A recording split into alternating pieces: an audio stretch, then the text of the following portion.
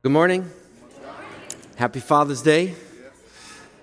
Thanks for being here and thanks for worshiping with us today. Just under 2 weeks ago, our oldest son, Jay, got his driver's license. Yes, so now you know how to pray for us. The good news is, honestly, it was an exciting thing, and we're very proud of him. He's doing well.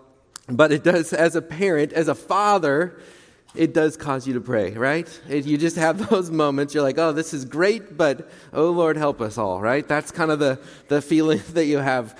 In the process of this last couple of weeks, I ran across a story that I'll just share with you. It's a story about a dad who was a pastor whose son got his license. And the son who got his license came to his dad and said, Dad, I'd like to talk with you, if I can, about the use of our car. And the dad says, okay, son, why don't you step into my study and we'll have a little chat. And so sitting down with his son, he says to him, okay, here's the deal. There's a couple things that I want you to do. I want you to get those grades up. I want you to read your Bible every day. And I want you to get a haircut. Those are the three things. So the son says, okay. And a little over a month later, the son comes back to his dad and says, Dad, again, I'd like to talk with you about the use of the car. So the dad again says, okay, come on into my study, sits him down and says, hey, you know what, son? I'm really proud of you. You have gotten your grades up. Way to go. I'm also really proud of you because you've been disciplined. You've been reading your Bible every day. But you haven't gotten a haircut. The son pauses for a moment and says, well, Dad, I've been looking at the Bible, and Samson never cut his hair. He had long hair. He did cut his hair. It wasn't good, right? He had long hair. And Moses had long hair. Noah had long hair. Jesus even had long hair. Dad looks at him and says, well, you're right, son. But all of them walked everywhere they wanted to go. So, Dad wins again. All right. Thanks for letting me share with you. Hey, we're going to do a study today, continuous study. And if you have your Bible, I want to invite you to turn to Mark chapter 3. Mark chapter 3. I like to give you a heads up warning so you can find your way there. If you didn't bring a Bible, hopefully you received the handout on your way in. Has the passage printed for you. But we're going through a series right now called Unstuck. And the whole thesis behind this is that all of us face challenges in life. And when we face those challenges, it can cause us to feel stuck when we hit certain challenges. But that's the bad news. The good news is, of course, that we have a God who wants to help us move forward when we feel stuck. That Jesus wants to walk with us. He doesn't abandon us. He wants to walk with us and help us move forward as we put our faith and trust in Him. And so that's part of what we want to do, is say, okay, Jesus, help us in these challenge areas of our life that we all run up against. Now, this last week, if you were here, you know that I shared with you that I tend to be a naturally optimistic person. That's just a part of just my makeup. I just tend to see things very optimistically. And this, in fact, has gotten me in trouble on many occasions. For instance, I have at times been known to be overly optimistic when it comes to how far I can go on a single tank of gas. You laugh. Well, what happens when you're a little overly optimistic on how far you can get on a single tank of gas? What happens? Yeah, you run out of gas, you get stuck, and you walk. That's it. Now, here's the other thing. What happens when you don't learn your lesson the first time? God, in just this funny way, has this way of kind of bringing it back up to your life so that if you didn't learn it the first time, you learn it again. Ever been there before? I've been there before. In fact, those moments that I've had, these moments of being a little overly optimistic about the gas tank, happen to be typically on a family vacation. And yes, and I mean, no surprisingly, those moments don't create real close family bonding, warm moments, okay? It doesn't happen that way. In fact, those are the moments that I personally was not nominated for Dad of the Year. I'm certainly not nominated for Husband of the Year, because when you're driving my wife, she is the opposite of me, because she'll see the needle on the gas tank, and as soon as it gets below half, she starts to panic, okay? And so we're just a little bit different in how we approach things, and I've gotten myself into trouble a few times in those scenarios. But God and His care and His grace and His goodness, when we don't wisely respond the first time, He gives us more opportunities to learn, doesn't He? The sad thing is sometimes we don't always learn the first time, and we find ourselves getting stuck. Now here's the reality in life. Sometimes we find ourselves getting stuck because of our own decisions, because of the choices that we make, because of our own decisions to be independent, our own ignorance, our own errors. We can find ourselves getting stuck. But there are times in life when we can find ourselves getting stuck, not because of anything of our own doing.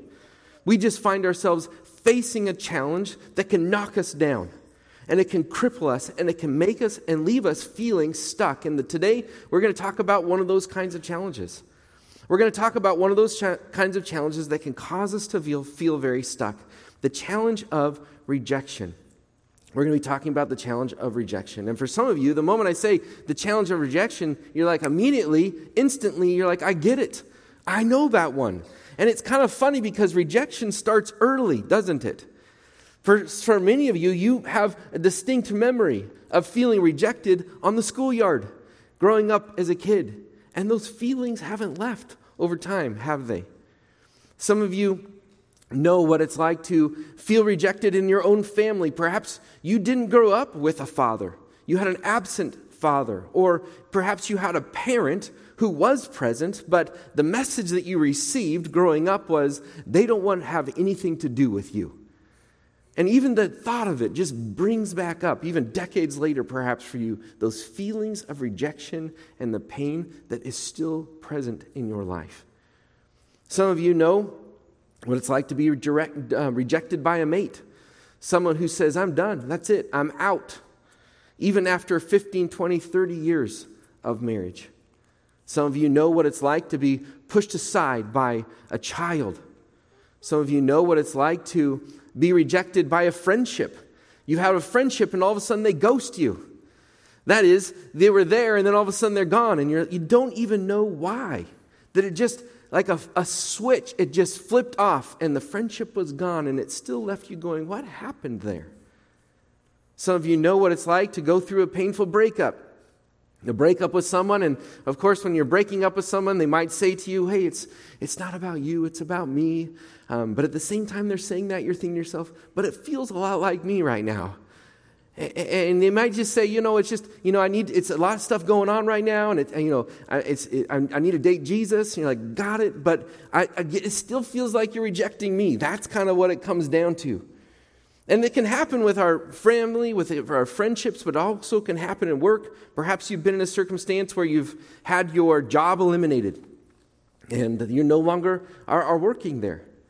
And they use terms like downsizing, which doesn't really help you feel any better, does it?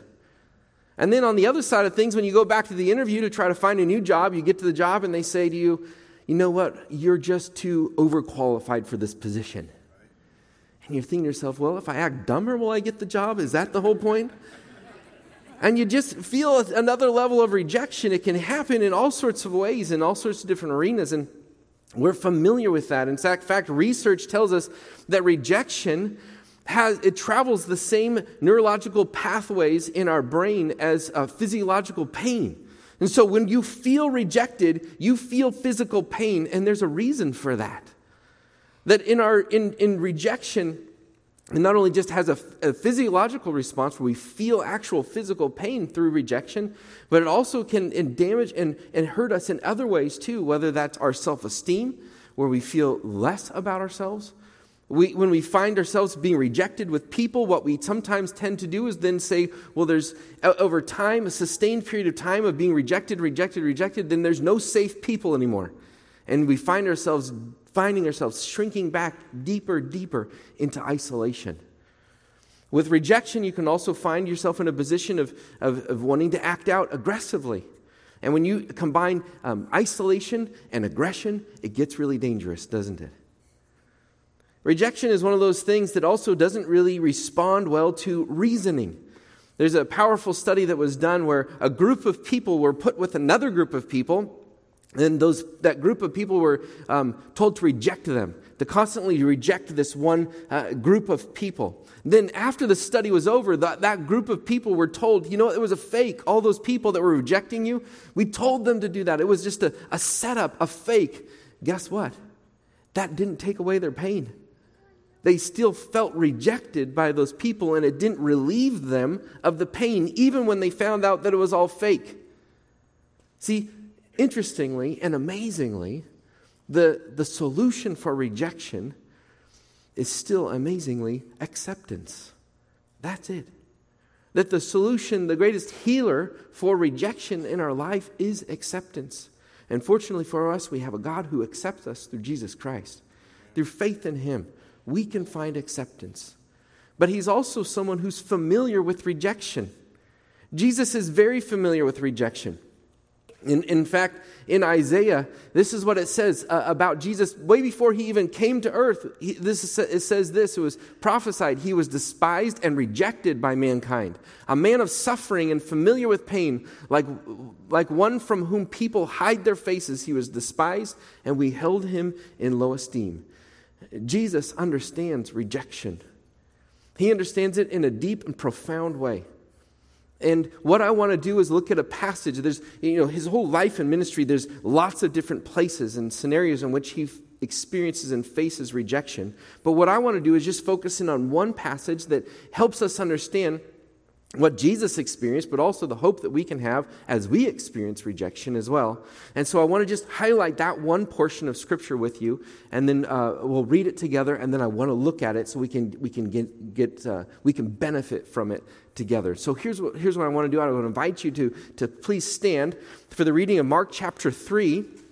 Mark chapter 3, beginning in verse 13 all the way down to 35, we're going to read this portion of Scripture where we see Jesus experiencing rejection. Let me just read it for you. It says this: Jesus went up on a mountainside and called to Him those He wanted, and they came to Him.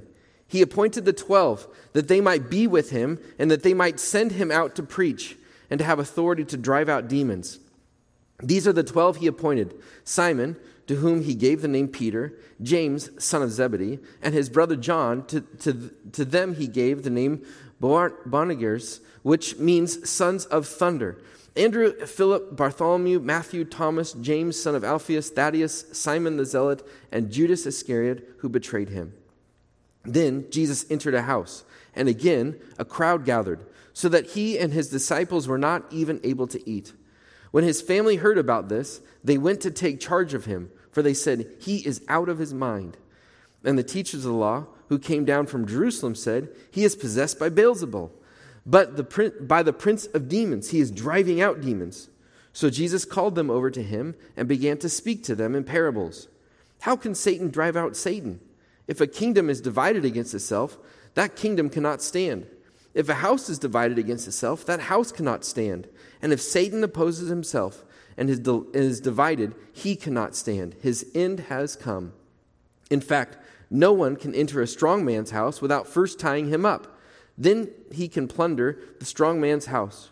Truly, I tell you, people can be forgiven all their sins and every slander they utter.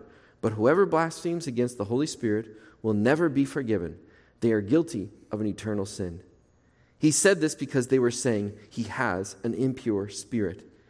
Then Jesus' mother and brothers arrived. Standing outside, they sent someone in to call Him. A crowd was sitting around Him, and they told Him, "Your mother and brothers are outside looking for you." "Who are my mother and brothers?" He asked. Then He looked at those seated in a circle around Him and said, "Here are my mother and brothers. Whoever does God's will is my brother and sister and mother." Okay, go ahead and have a seat, if you will, please, and we'll look at this challenging passage together. Now, even as we get to chapter 3 in Mark's gospel account, his account of Jesus, Jesus has already been experiencing rejection. He's cleansed a leper. He's healed a man who had a withered hand. He's healed a paralyzed man. He's cast out demons. But even still, in the midst of all this, he's experiencing rejection. And it's an interesting thing that Jesus, He's been rising in popularity, so that is crowds are coming around Him.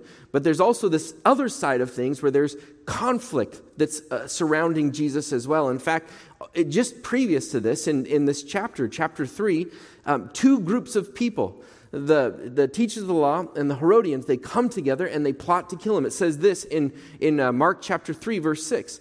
Then the Pharisees went out and began to plot with the Herodians how they might kill Jesus. And this is interesting because this is two groups of people who wouldn't normally come together. You have the religious extremists and the political extremists, and when they get together, that's bad news. And they're coming together and they're saying, we want to plot to kill Jesus. So already there's great conflict and there's resistance and rejection of who he is and what he is doing. So the question is, how does Jesus respond to that kind of rejection, that kind of conflict? Well, first thing that we see is he doesn't give up. And so just a helpful starting point in when we face rejection, that is not a reason to give up. Jesus does not give up in the face of conflict, in the face of the crowds that are pressing around him. This is what it says in this verse 13. It says this: Jesus went up on a mountainside and called to him those he wanted, and they came to him. So Jesus is facing conflict. Those are plotting to kill him, and he steps aside, goes to the mountain, says, hey, I'm not going to give up in the face of rejection. In fact, I'm going to plan for the future. And by planning for the future, he goes up to a mountainside and he calls the apostles to himself. And it says he calls them and they come. Well, who does he call? Verse 14 says this: he appointed 12 that they might be with him and that he might send them out to preach. And so he appoints 12. The question is, well, why is he appointing 12?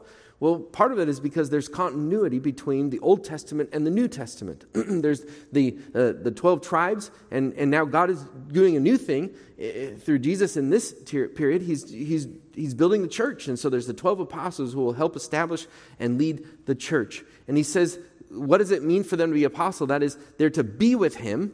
That is first and foremost, to be with him, to be a disciple, to be a follower of Jesus, to be connected to him and to be with him. And then he says that he might send them out to preach. Now, the word preach, unfortunately, in our culture, has a negative connotation, sadly. In our culture, when you say, I'm being preached at, or you're preaching at me, it's kind of like, stop harassing me.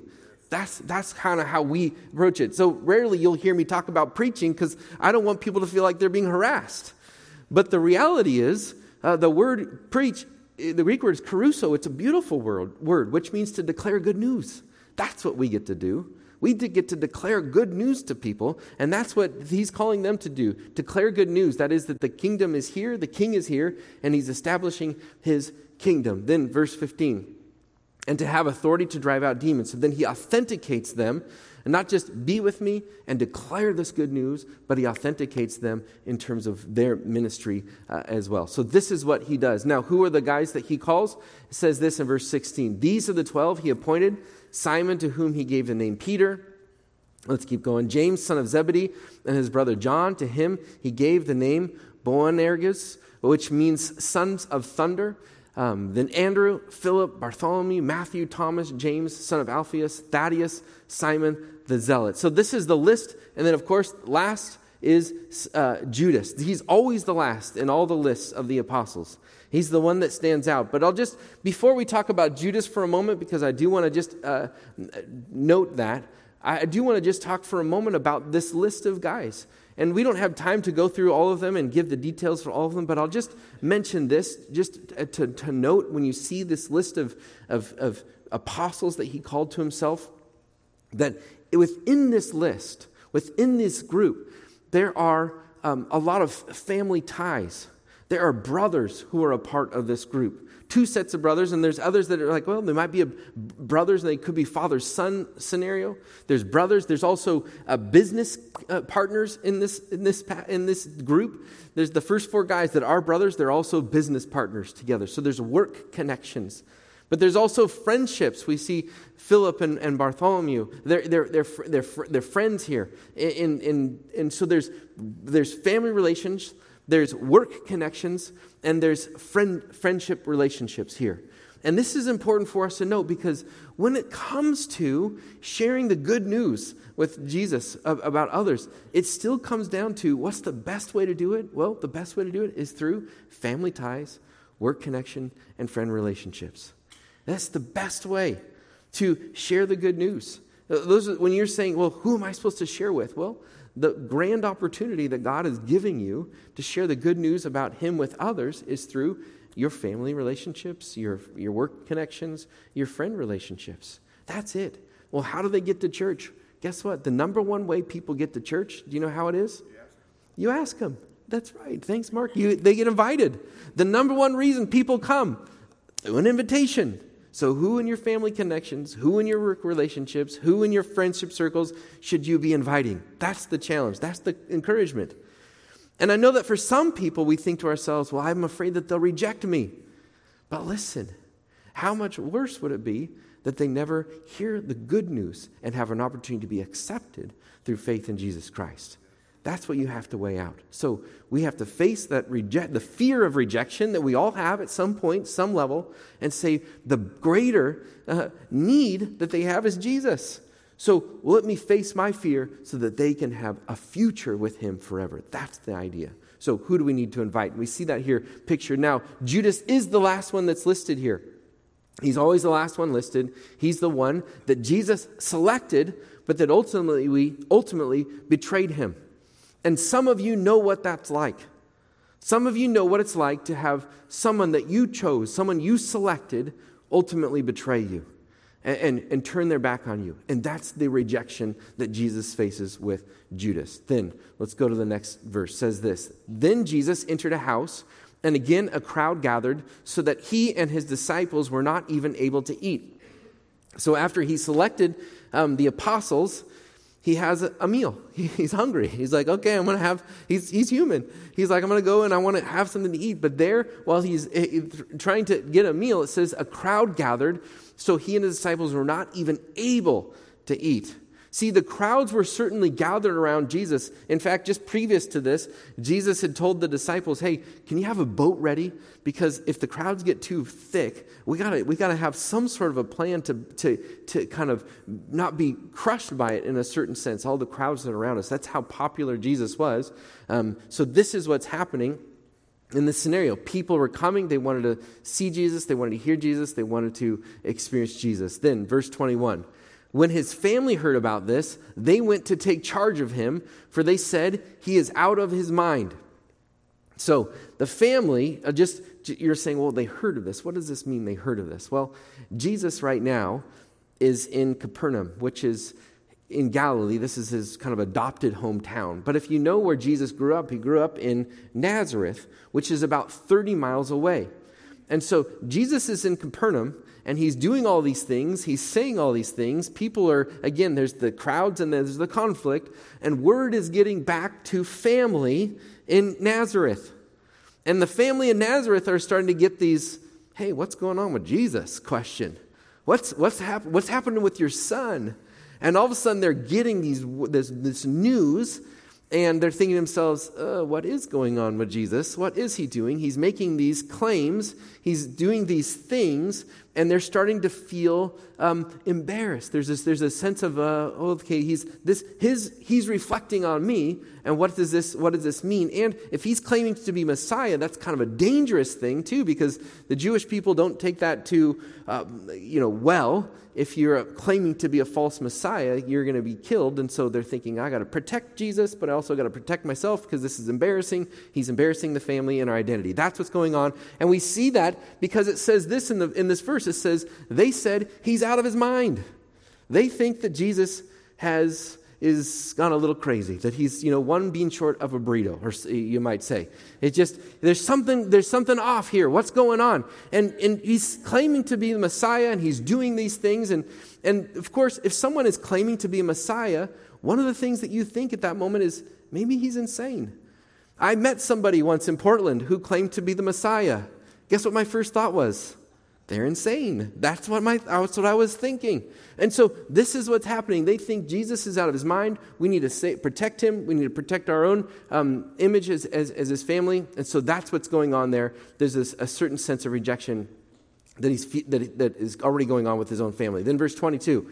And the teachers of the law who came down from Jerusalem said, he is possessed by Beelzebul, by the prince of demons, he is driving out demons. So it's not just Judas, who a close friend who he selected, that's going to be rejecting him, and his family who's thinking he's crazy. Now the religious leaders are rejecting him as well. And notice here in this verse, they are not denying that Jesus is doing miracles.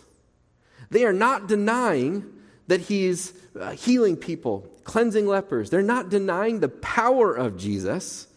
But what they're questioning and rejecting is the authority of that power, where that is coming from. So it is fascinating. They're scratching, I think. They're going, well, we don't know what to do with this guy who's doing all these things. It's amazing. We can't explain it. So it must be from Satan. That's kind of the idea. So they're scratching. They're trying to come up with some reason why to reject him, because they've already kind of made up their minds that they don't want to accept him. So they said he's possessed by Beelzebul, which is another name for Satan. By the prince of demons, he is driving out demons. So they're saying he's driving out demons with the power of demons. And so Jesus looks at them and he's like, okay, let's think this through, okay? So he kind of presses in with a question. That's what we see in the next verse. It says this. So Jesus called them over to him and began to speak to them in parables. And he asks a very reasonable question. He says, how can Satan cast out Satan? So he says, just think about this for a moment, guys. How does Satan drive out Satan? So this is the question, and then he gives 3 illustrations to really press this down even deeper. He begins with a secular world of vision, perspective. He says this in verse 24, illustration. He says, if a kingdom is divided against itself, that kingdom cannot stand. So a secular understanding would say, okay, a civil war.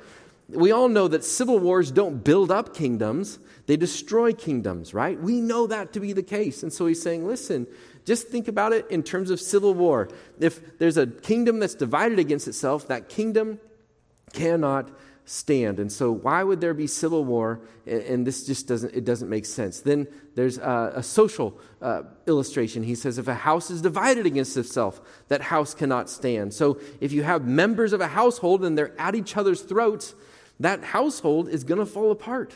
And so he's saying, listen, just even socially, we know that to be the case in terms of a house. And then in verse 26, there's a spiritual illustration. He says, if Satan opposes himself and is divided, he cannot stand. His end has come. So he says, again, if Satan is working against himself, he's working against his, for his own demise. And it just doesn't make sense for them to say that. Then the next verse. In fact, no one can enter a strong man's house without first tying him up. Then he can plunder the strong man's house. So Jesus is now saying, just think about it. You can't come into a house like this. He's saying it's not Satan's power. He's saying that someone must be here that's greater than Satan. That is, he's in this picture saying Satan is illustrated as the strong man. And he's saying someone has come in and tied up the strong man. And the strong man in the house, the possession, is the people, those who have been demonized or whatever it might be. And someone has tied up the strong man and is setting people free, the possessions that the enemy has. And so that's what's going on.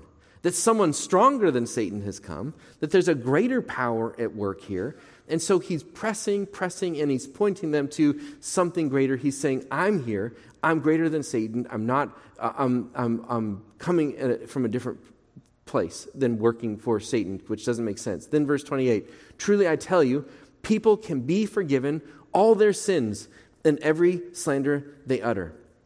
Just let that verse sink in for a moment, okay? Because it's powerful and I don't want you to miss it. I just think it's too powerful for us to miss the fact that Jesus says, listen, people can be forgiven all their sins. Just let that sink in for you personally for a moment. And every slander they utter. You can be forgiven all your sins and every slander you utter. Jesus is a forgiving God. Isn't that good news? So he stopped. We just can't skip over that. Then, verse 29. But whoever blasphemes against the Holy Spirit will never be forgiven. They are guilty of an eternal sin. So when we come to this verse, this is one of those verses that in Christian circles, people are like, oh man, okay, tell me about the blasphemy of the Holy Spirit. What does this mean? And they want to treat it in two different ways. One, they're concerned that they've committed the sin of the blasphemy of the Holy Spirit and that it's an unpardonable sin. They'll just be clear right up front. Jesus is not actually even saying that the teachers of the law have committed this sin. You just know that. He's warning them. And in a certain sense, it's just a warning that we need to hear as well. But the other thing is, we sometimes want to take this concept, this blasphemy against the Holy Spirit, this eternal sin that he's talking about, and we want to treat it in this separate way, this separate subject. But what we need to do is take a look at this verse in its context to try to understand what is it that Jesus is actually saying. And so in order to understand it, he's saying, by the way, blaspheme is to speak against God, to speak against God. And the Holy Spirit is God. And so when we speak against the Holy Spirit, we're speaking against God. And the reason why Jesus says that is because of the next verse. Look at it with me. It says this. He said this because they were saying he has an impure spirit. Jesus is casting out demons through the power of the Holy Spirit. And but what they're doing is they're speaking against the Holy Spirit, and they're saying, well, that is an impure spirit. He's working for the devil. So again, he's speaking against the work of God and saying, well, the work of God must be the work of Satan. And so they're rejecting the power of the Holy Spirit, the work of the Holy Spirit through Jesus, and they're saying it's from the enemy, from the devil. So what they're essentially doing is they're cutting off the very thing that could cause them to turn their life around. That is the Holy Spirit's work, the work of Jesus to help us turn our lives around. And if we reject that and continually reject it, then there's no way for us to come to a full understanding of our need for repentance and turning to Jesus in faith. And so Jesus is really just simply saying, listen, if you deny and reject the Holy Spirit, then you miss the very opportunity for you to be saved. And if you can't accept the proof of what I'm doing, no proof will be helpful for you. It's a group of guys who are down at the bottom of a well. And Jesus is saying, I'm lowering the bucket to you. I'm lowering the bucket, but if you keep cutting the rope, every single time I lower it down, then it's like at some point, that's your way out. You're missing it. You're not going to find your way out if you keep cutting the very thing that I'm giving you so that you can be rescued. That's the idea here. And so he's saying, don't find yourself in this place of continually rejecting the work of the Holy Spirit and denying him. So then, verse 31, then Jesus' mother and brothers arrived. Standing outside, they sent someone in to call him. So now, after Jesus warns them against rejecting the work of the Holy Spirit, he then finds himself with this family who's just showed up, and his family stays outside. And the question is, why are they staying outside? I think it's probably because they're a little embarrassed to go inside, so they send someone else in. And notice here it says mother and brothers. So who's missing here is Joseph. It's likely that Joseph has died by this time, so it's his mothers and his brothers. And some of you are saying, Jesus had brothers? Yes, he did. He had half-brothers, and they grew up with Jesus. And here's the thing. As they grew up with him, they at some point along the way rejected him. They didn't see him as the Messiah, as the one who had come. And I think this is a bit of a warning because for all of us who maybe grew up on the inside, that is, his brothers, they grew up with Jesus. That is, they grew up right next to him on the inside, and they became, in a certain sense, overly familiar with holy things, with Jesus. And I think that's a warning for any one of us who's grown up in church, that it's very possible that we can become overly familiar with spiritual things, with holy things, and in a certain sense, kind of become callous to them. If you're a church kid, just listen close. It's very possible that you can become so familiar with spiritual things that you just grow kind of cold to it or callous to it. And may that not be so, but that we constantly and continually be responsive to who Jesus is and his power and his work in our life. But this is where they're coming from at this time. Verse 32. A crowd was sitting around him, and they told him, your mother and your brothers are outside looking for you. So they tell Jesus, hey, they're here, your family's here, they're looking for you. Jesus knows that they want to take him away, so he responds by saying this, verse 33. Who are my brother, my mother, and my brothers, he asks. In verse 34. Then he looked at those seated in the circle around him and said, "Here are my mother and my brothers." Now, just so you know this, Jesus is not against his natural family. We know that Jesus cared very much about his natural family. In fact, when Jesus was dying on the cross, you remember Jesus looked out and he saw his mother Mary, and he looked to the Apostle John and says, "Care for her. Care for my mother." He cares for his natural family. So don't miss that by this statement. But what Jesus does do is he opens up the door for not just a natural family, but for a supernatural family to take place. And this is the good news for all of us. He says, he looked at them, the people who were seated around him, and said, "Listen, here are my mother and my brothers." He looks at those around and says, "You can be a part of my family." And that's a beautiful thing, because he offers and extends to us the opportunity to be accepted into his family forever. And then to make that even more clear, in verse 35, he says this, "Whoever does God's will is my brother and sister and mother." So the question is, well, what is God's will? What is it that God wants us to do?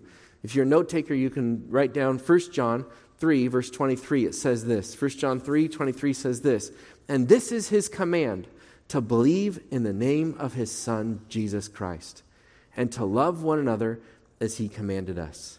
This is to do God's will, is to believe in the one that he has sent, Jesus Christ, the Lord Jesus Christ, to believe in him. But it's not just believing in him, but it's also to then show love to others, to care for and love other people, that we love God and that we love others. That's what God's will is for us.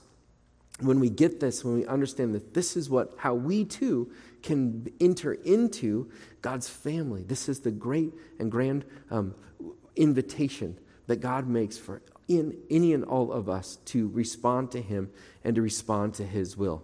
Now, all that said, the question is, well, how do I apply this? What does this passage mean for me? Well, let me just mention a couple of things. First of all, let me say this, that when you face rejection, you can find comfort knowing that Jesus understands. Jesus understands the rejection that you feel, the rejection that you face. Jesus understood rejection at the deepest level in a profound way. From close friends to family to the crowds, he understands rejection. And so he understands your pain. And when you find yourself stuck and facing that challenge, you can turn to him and know that he can walk with you because he gets it. He gets it deeply. And he gets you. And he wants to walk with you. So we can find comfort when we experience rejection through walking with Jesus Christ.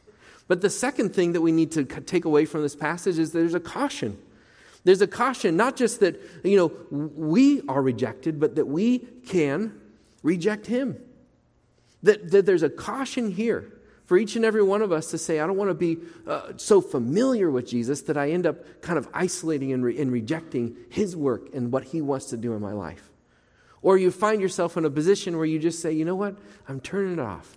I'm shutting down the very work that God wants to do in my life through the Holy Spirit. And so there's a caution for us there too, that we not reject the very one who wants to rescue us, the very one who wants to save us. And then the third one is this, that we need to recognize that Jesus cares for us.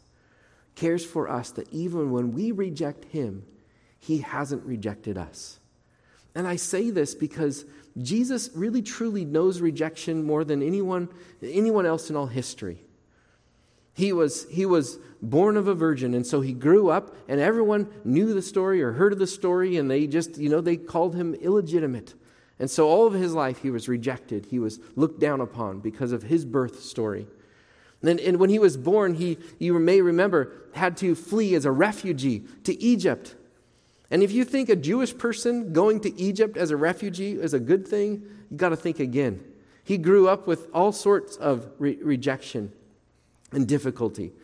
Then he comes back and he moves to a place called Nazareth, which is a little hillbilly town, and he got picked on for where he was grown up in Nazareth. And he was rejected because of that place that he lived. He was rejected by the man one of the guys he selected, Judas. But it wasn't just Judas that rejected him. Peter, James, John, all of them rejected him. They couldn't stay up for an hour and pray with him in the Garden of Gethsemane. When Jesus was on the cross, they all fled. Everyone rejected him. It was the crowds, it was the Romans, the people that he'd come to save. Everyone rejected him. And the question is, well, Jesus, if everyone is rejecting you, why did you go to the cross? Why would you still go to the cross to die for all the people who were rejecting you? It's because of his grace and his mercy and his love for you and for me.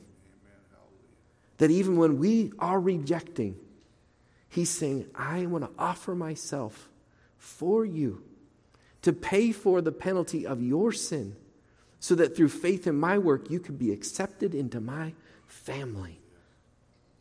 No longer rejected, but through faith, he invites us to be a part of his family forever. This is the good news of Jesus Christ. This is what he offers you. Comfort when you face rejection. Caution to not reject and to think about those, to reach out to those who are in that spot. Not ever stop praying and reaching out, inviting.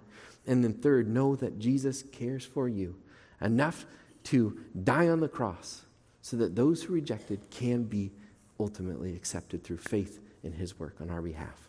Let's take a moment and let's thank him for that. God, we do want to pause in your presence and just say thank you. Thank you for your clear demonstration of care and love for us. That you experienced so much suffering, so much pain, so much rejection, then and now. And yet it didn't stop you from going to the cross so that we might find forgiveness and life. We thank you for that. God, I pray especially for those here who feel deep, deep rejection in their life, who even just the thought of it brings back real physical and emotional pain. Lord, I pray that you would comfort them. Remind them that you're familiar with rejection and that you can and want to walk with them. I pray for healing. I pray for restoration. I thank you, God, that you not only invite us into your family through the work of your Son, but that you also give us a church family. A church that you have been working through for thousands of years. And in the midst of our imperfections, in the midst of our own challenges, you work powerfully through your church, through your people. We thank you, God, for the ultimate hope and promise that you will one day bring together a family reunion. All who have placed their faith in you can come together, and in that time, we won't experience rejection, but we'll experience true acceptance, true restoration, true love. God, we thank you for that hope and that promise that's only found in you. In your name, amen.